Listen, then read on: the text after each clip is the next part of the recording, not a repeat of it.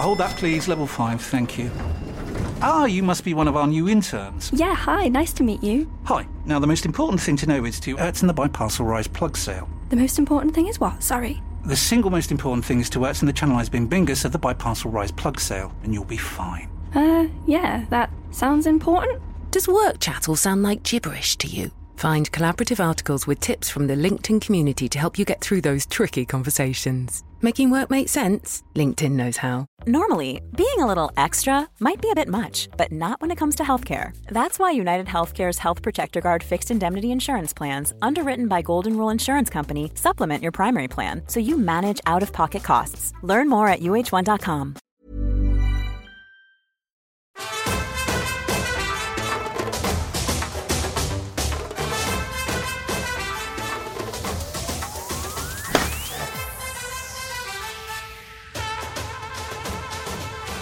Hello and welcome to the following on podcast from Talk Sport. You find us in Candy, 2 hours south of Dambulla, and it's Snake Country.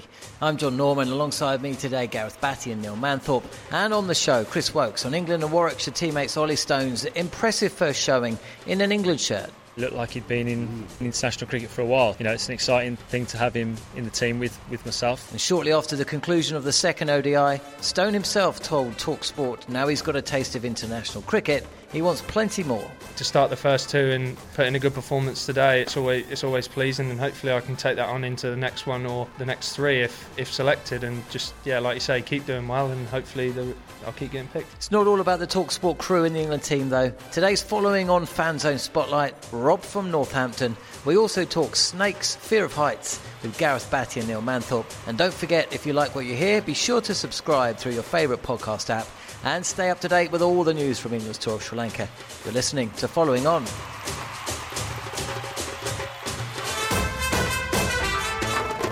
Well, greetings from Kandy, and I would say that outside of Gore, this is the most picturesque cricket ground in Sri Lanka. Absolutely beautiful. Really looking forward to the third and fourth ODIs here. There's a shade here, actually. I'm trying to work out. There's a little bit of Caribbean about this ground, isn't there, Gareth? It's surrounded all the way around by trees. It's open on both sides. Actually, no, do you know what it's like? It's a little bit like the Abu Dhabi Stadium, but without desert. Instead of desert as far as the eye can see, this one is encased in rich, very lush greenery, trees as far as you can see. There's the mountains in the background. Beautiful sunny day here in Kandy today, and Gareth Batty, fresh from snake catching, joins me now. Wow, that was an introduction to the stadium, wasn't it?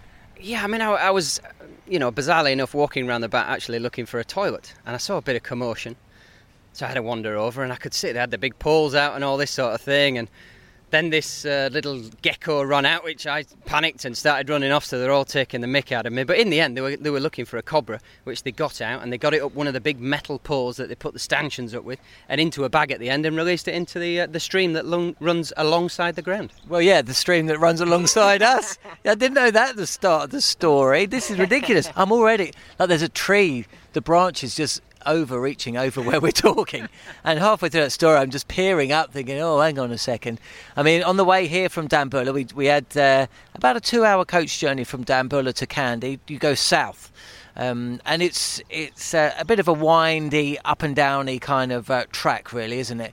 We had the playlists out again, yourself, Jared, and James Savundra, and I gave yours short shrift, but Macca, I mean, if you thought Macca couldn't love you more than he did, he was applauding, he was cheering, less so from me and Jared. Savs was a bit more, he's the only guy here under 30, but his tunes actually weren't too bad, and Jared was, as you'd expect with Jared, very, I don't know if you noticed this, but there was a rich and varied array of music, but all of them had very strong narrative, because he loves a story within a song. That's the link between them all. But we find ourselves in Kandy, and after a week in Dambulla, a lot of the boys were quite keen to get here. It's a nice spot. We've only just got here, but I mean, I don't want to do Dambulla down, to be honest. I had a great 7 days there. Yeah, I mean, it was nice. The difference initially is this is the birthplace of the king. This is where Kumar Sangakkara is from. Elvis. So straight away you feel like it's a bit more regal than Dambulla. But no, I mean, the jungle was amazing. The only criticism would be there were a lot of bugs, and it was an interesting place at night and there were some big bugs which I don't think we're going to see quite the same here. It's a bit more picturesque. You can see some of the tea plantations sort of going up the mountains and surrounds. It is a beautiful cricket ground, this, and place so far.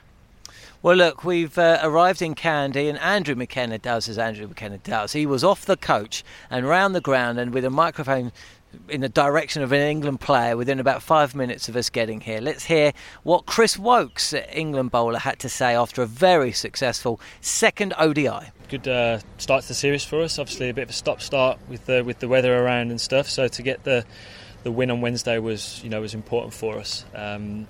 You always want to start a series well, and the fact that it's been a stop-start, we haven't been able to hit the ground running. So it was important we got that win, and we feel like we're in a good place, even though we don't feel that we actually played our best game on Wednesday. There's still more to come from us. For yourself, a nice three-for. It seemed to come out nicely for you as well. Yeah, it did. It felt good. Felt as good as it has on the tour so far. Really good to get back out in the middle and have that competitive edge, I suppose. We played a warm-up game which was obviously rain affected. We've had quite a bit of practice which has been rain affected. Obviously the first game not getting a bowl out there, so it was really good to get out there and, like you said, to pick up 3 wickets. It was crucial for the game for us. I was really pleased with the way I bowled. I know you're all England players here, but there must have been a part of you in the early stages of Dan Buller, 2 Warwickshire players opening the bowling for England. There must have been a sense of pride. Yeah, it was. It's great to have another bear in the side. Really pleased with Ollie with what he's been through injury-wise over the last couple of years to come back and produce what he has. He's done fantastically well for Warwickshire over the last year or so, and deserves his chance. And I was really pleased the way he obviously came in and hit straps straight away. Looked like he'd been in international cricket for a while. So it's an exciting thing to have him in the team with myself. And I think Warwickshire and the county will be pleased as well.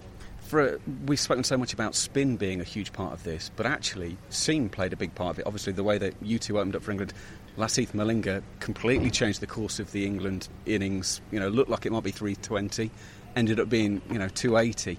Seam can still play a part here, can't it? Yeah, it can. I think one-day cricket, regardless of the conditions, at some point guys are going to come after you, which creates chances. I think the new ball the other day for us, it just offered a little bit from a length.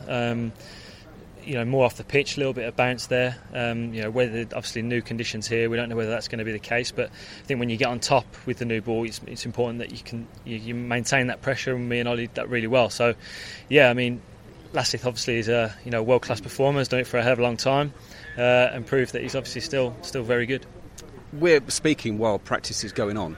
Is there any way that you can practice to face Lasith Malinga, or is the only thing you can do actually get out in the middle? Because I can't think of technology that can replicate what he can do. I can't see how you can practice it. No, it's hard to replicate his bowling action in particular. You can get guys throwing at you with a bit more of a round arm.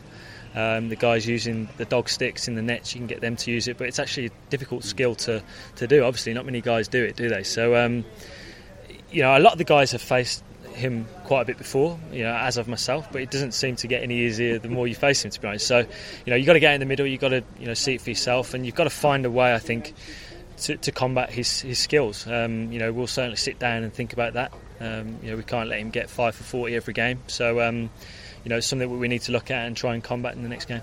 Cricket is a very stats-driven game. At the moment, you are the leading bowler in terms of economy rate in the opening power play overs, and you're also up there with the leading wicket takers in world cricket at the moment. Does that mean anything to you, or is it all about winning games? It's always nice to know that you're going well and you're doing your job for the team. I think it's important that you're contributing to England wins, which is obviously which I try and do. Being a part of this squad at the minute is fantastic. Obviously we've won a lot of games in the last couple of years, and we want to continue that leading into a big year next year. So contributing to wins is the most important thing, but like you said there, it's nice to know that I suppose you get that recognition of doing your job well. And I don't try and do anything special. I just try and execute my plans, execute my skills. Hopefully that's enough to do it on the day. Execution brings me on to the next stat. This England bowling attack have bowled now more than 10,000 deliveries in one-day international cricket without overstepping the front line. That's a staggering number. Yeah, it is. It's it's great to hear, I suppose. I think it's something that we haven't. I suppose it's not something which we've sat down and said we have to keep our foot behind the line. I think it's just something as a bowling unit, and the bowlers that have bowled over that time know that how dangerous they can be if you bowl them, in terms of it being such a bad effect on the game for you as a bowling side. They can lose you games of cricket. One no ball in a crucial part of the game can cause you 7 runs or more, with guys hitting boundaries off it as well. So with the free hit that follows, they can be disastrous for a bowling side. So it's a great stat to have, and we need to continue that we make sure that we keep our foot behind the line. It sounds like a basic skill, but a lot of guys or teams around the world do still bowl them. So credit to our guys that we haven't done it for a long time. I mean, a lot of people will say exactly that. Well, you're supposed to do it, therefore should it be that surprise? But it's not as simple as that, is it? No, it's not. And I think sometimes you do get criticised for bowling no balls, but when you're running in at a serious pace and trying to let the ball go as fast as you can, and also focusing where you're trying to bowl the ball, sometimes that slight slip of concentration, as a batsman sometimes plays a rash shot, you do slightly overstep the line, and that's why it's such a it's a great stat to have. Over 10,000 balls is a hell of a lot of deliveries where the guys are obviously concentrating and executing their skills very well. Hold that please, level 5, thank you. You must be one of our new interns. Yeah, hi, nice to meet you. Hi. Now, the most important thing to know is to in the Biparcel Rise plug sale. The most important thing is what? Sorry. The single most important thing is to in the Channel Eyes Bing Bingus of the Biparcel Rise plug sale, and you'll be fine. Yeah, that sounds important. Does work chat all sound like gibberish to you? Find collaborative articles with tips from the LinkedIn community to help you get through those tricky conversations. Making work make sense? LinkedIn knows how. A lot can happen in the next 3 years. Like a chatbot may be your new best friend. But what won't change? Needing health insurance. United Healthcare Tri-Term Medical Plans are available for these changing times. Underwritten by Golden Rule Insurance Company, they offer budget-friendly, flexible coverage for people who are in between jobs or missed open enrollment. The plans last nearly 3 years in some states, with access to a nationwide network of doctors and hospitals. So for whatever tomorrow brings, United Healthcare Tri-Term Medical Plans may be for you. Learn more at uh1.com. Quality sleep is essential for boosting energy, recovery, and well-being. So, take your sleep to the next level with Sleep Number. With a Sleep Number smart bed, you can individualize your comfort level and enjoy a better sleep night after night. J.D. Power ranks Sleep Number number 1 in customer satisfaction with mattresses purchased in-store. And now the Queen Sleep Number C4 smart bed is only $1,599, a saving of $300, only for a limited time. For J.D. Power 2023 award information, visit jdpower.com/awards. Only at Sleep Number stores or sleepnumber.com. Chris Woakes speaking to Macca there, and it was terrific, wasn't he? He just so often goes under the radar, does Chris Woakes. But his stats just stand up for themselves. And as Jared was saying in commentary during the second ODI, when it comes to new ball bowling in white ball cricket, there's none better than Chris Woakes in the world. Yeah, and let's take this in context. Opening the bowling with the power plays, particularly in Asia, is the hardest place to bowl.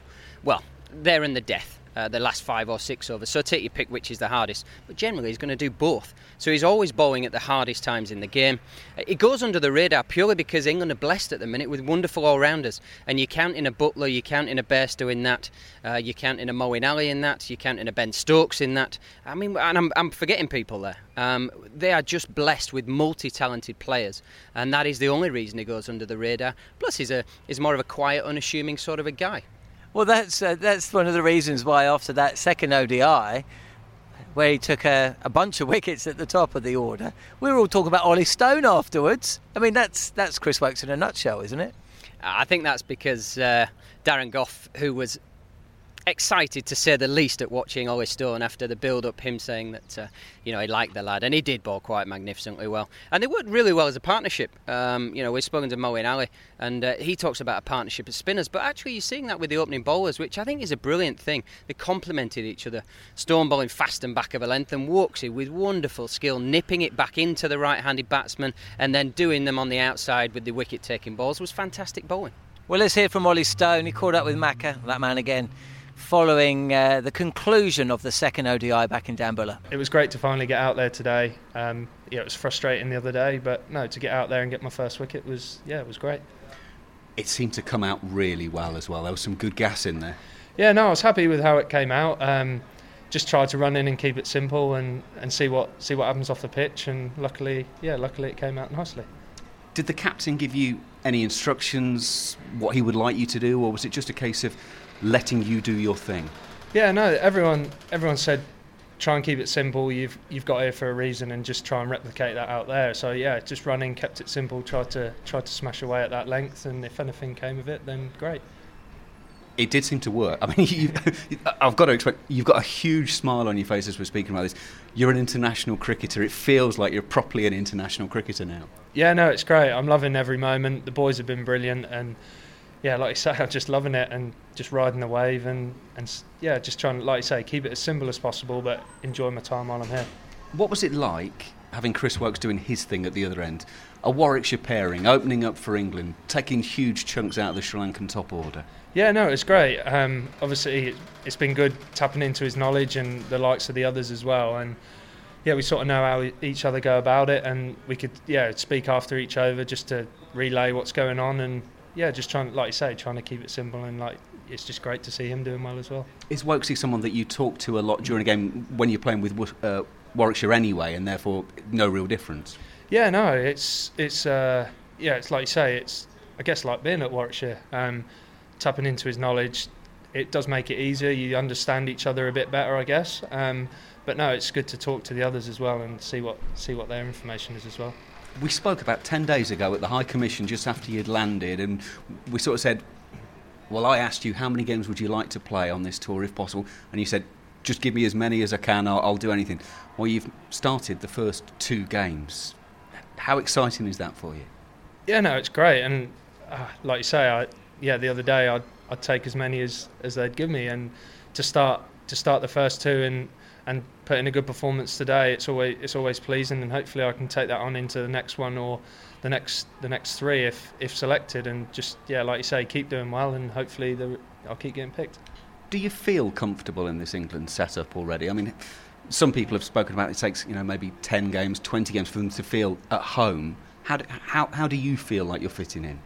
Yeah, no, I feel part of the team. Like I said, the lads have been great in terms of welcoming me in, making me feel part of it already. And yeah, like I say, I'm loving it, and the boys, feel welcome, and the boys have been great. So I guess I feel part of it, and hopefully I can keep going.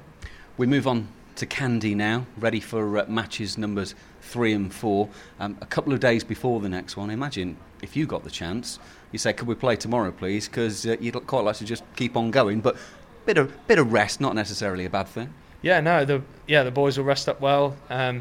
Travel day tomorrow, and then a couple of good days training before going into that next game, and hopefully we can start off on a good foot again, and like you say, get a good result. You must have been watching Lasith Malinga from the dressing room. I mean, England were going along very nicely, 190 for 3 in the 37th. And then all of a sudden Lasith Malinga does his thing. Now, it's against your team, but as a fellow fast bowler, you've got to be... Were you sitting there in the dressing room going, that's pretty impressive? Yeah, and when you finally go out there and face him, you sort of realise how good it was. His slower ball is very deceiving, and the arm speed is still the same, so it's very hard to pick, and he bowled really well, and it was just a good job that a few of the lads at the end, little cameos, and we got up to 280, which was a competitive score.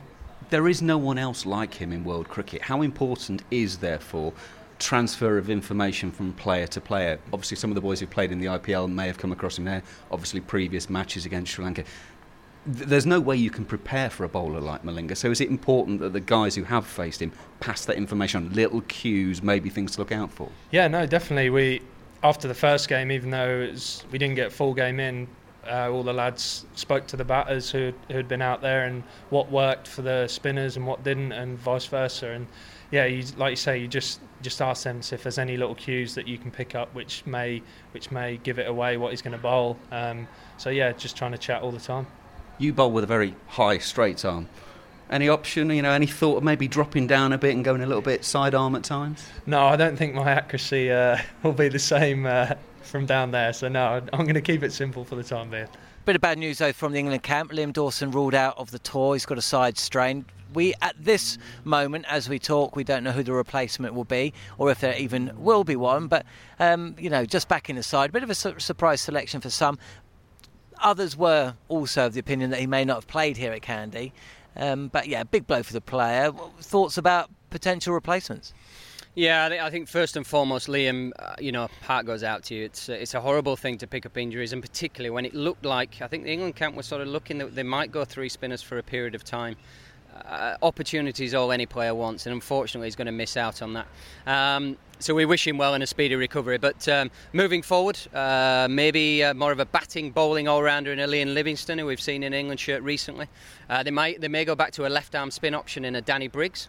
Unfortunately, Leach, who's with the Test team, doesn't play much white ball cricket for Somerset, so I would have thought they won't go there. Dom Bess is a bit of an outsider, maybe, who's had an interesting period where he's not even played too much for Somerset, which I think is something that needs addressing. So it'd be interesting where they go with it. Neil Manthorpe's hovering. Look at him. He's thinking. He's thinking of his next article or commentary piece. Just a quick word from Manners. Manners, you're impartial. You haven't played. You haven't put together a playlist for the coach journey yet. You listened to 3 of them today. So are you a Gareth Batty man? Are you a James Savundra man?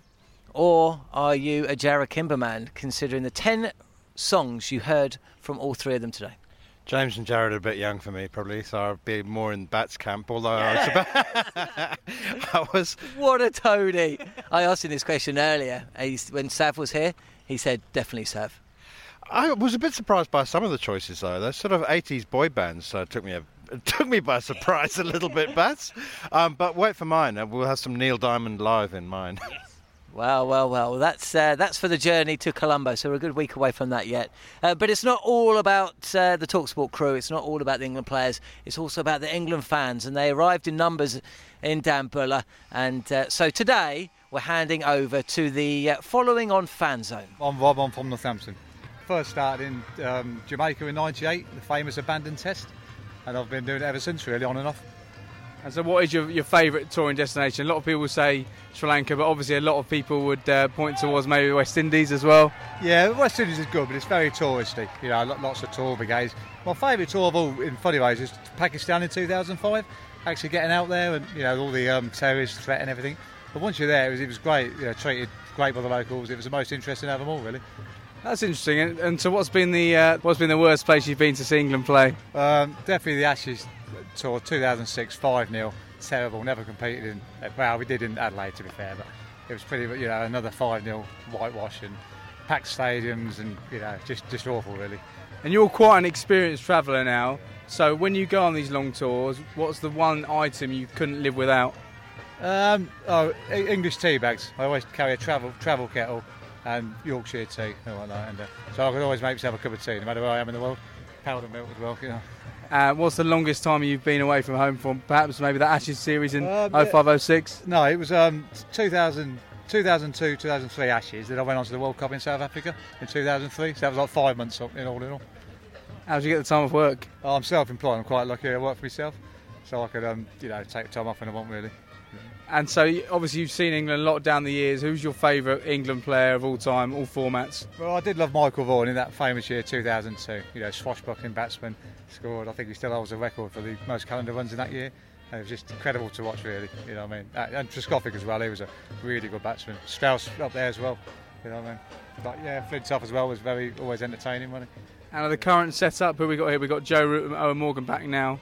Who's your favourite England player in this current team, both in the ODI and in the Test formats? Well, obviously Joe Root's very good in both formats, but some very obviously Josh Buttler is also very destructive, as many are really. Bairstow is excellent. It is a very, very good one-day side. Correctly ranked number 1 in the world, and they'll never have a better chance of winning the World Cup next year on home soil. If they don't win that one, they'll probably never win one, will they? Well, it's true. England's best chance for success in a World Cup surely next year, 2019. But that's then. This is now.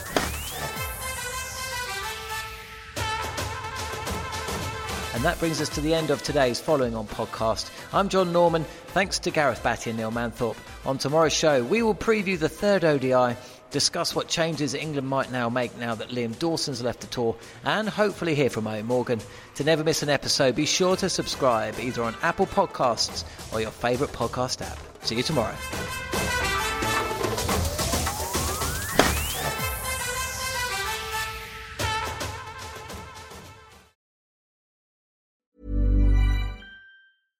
Hold that, please. Level 5, thank you.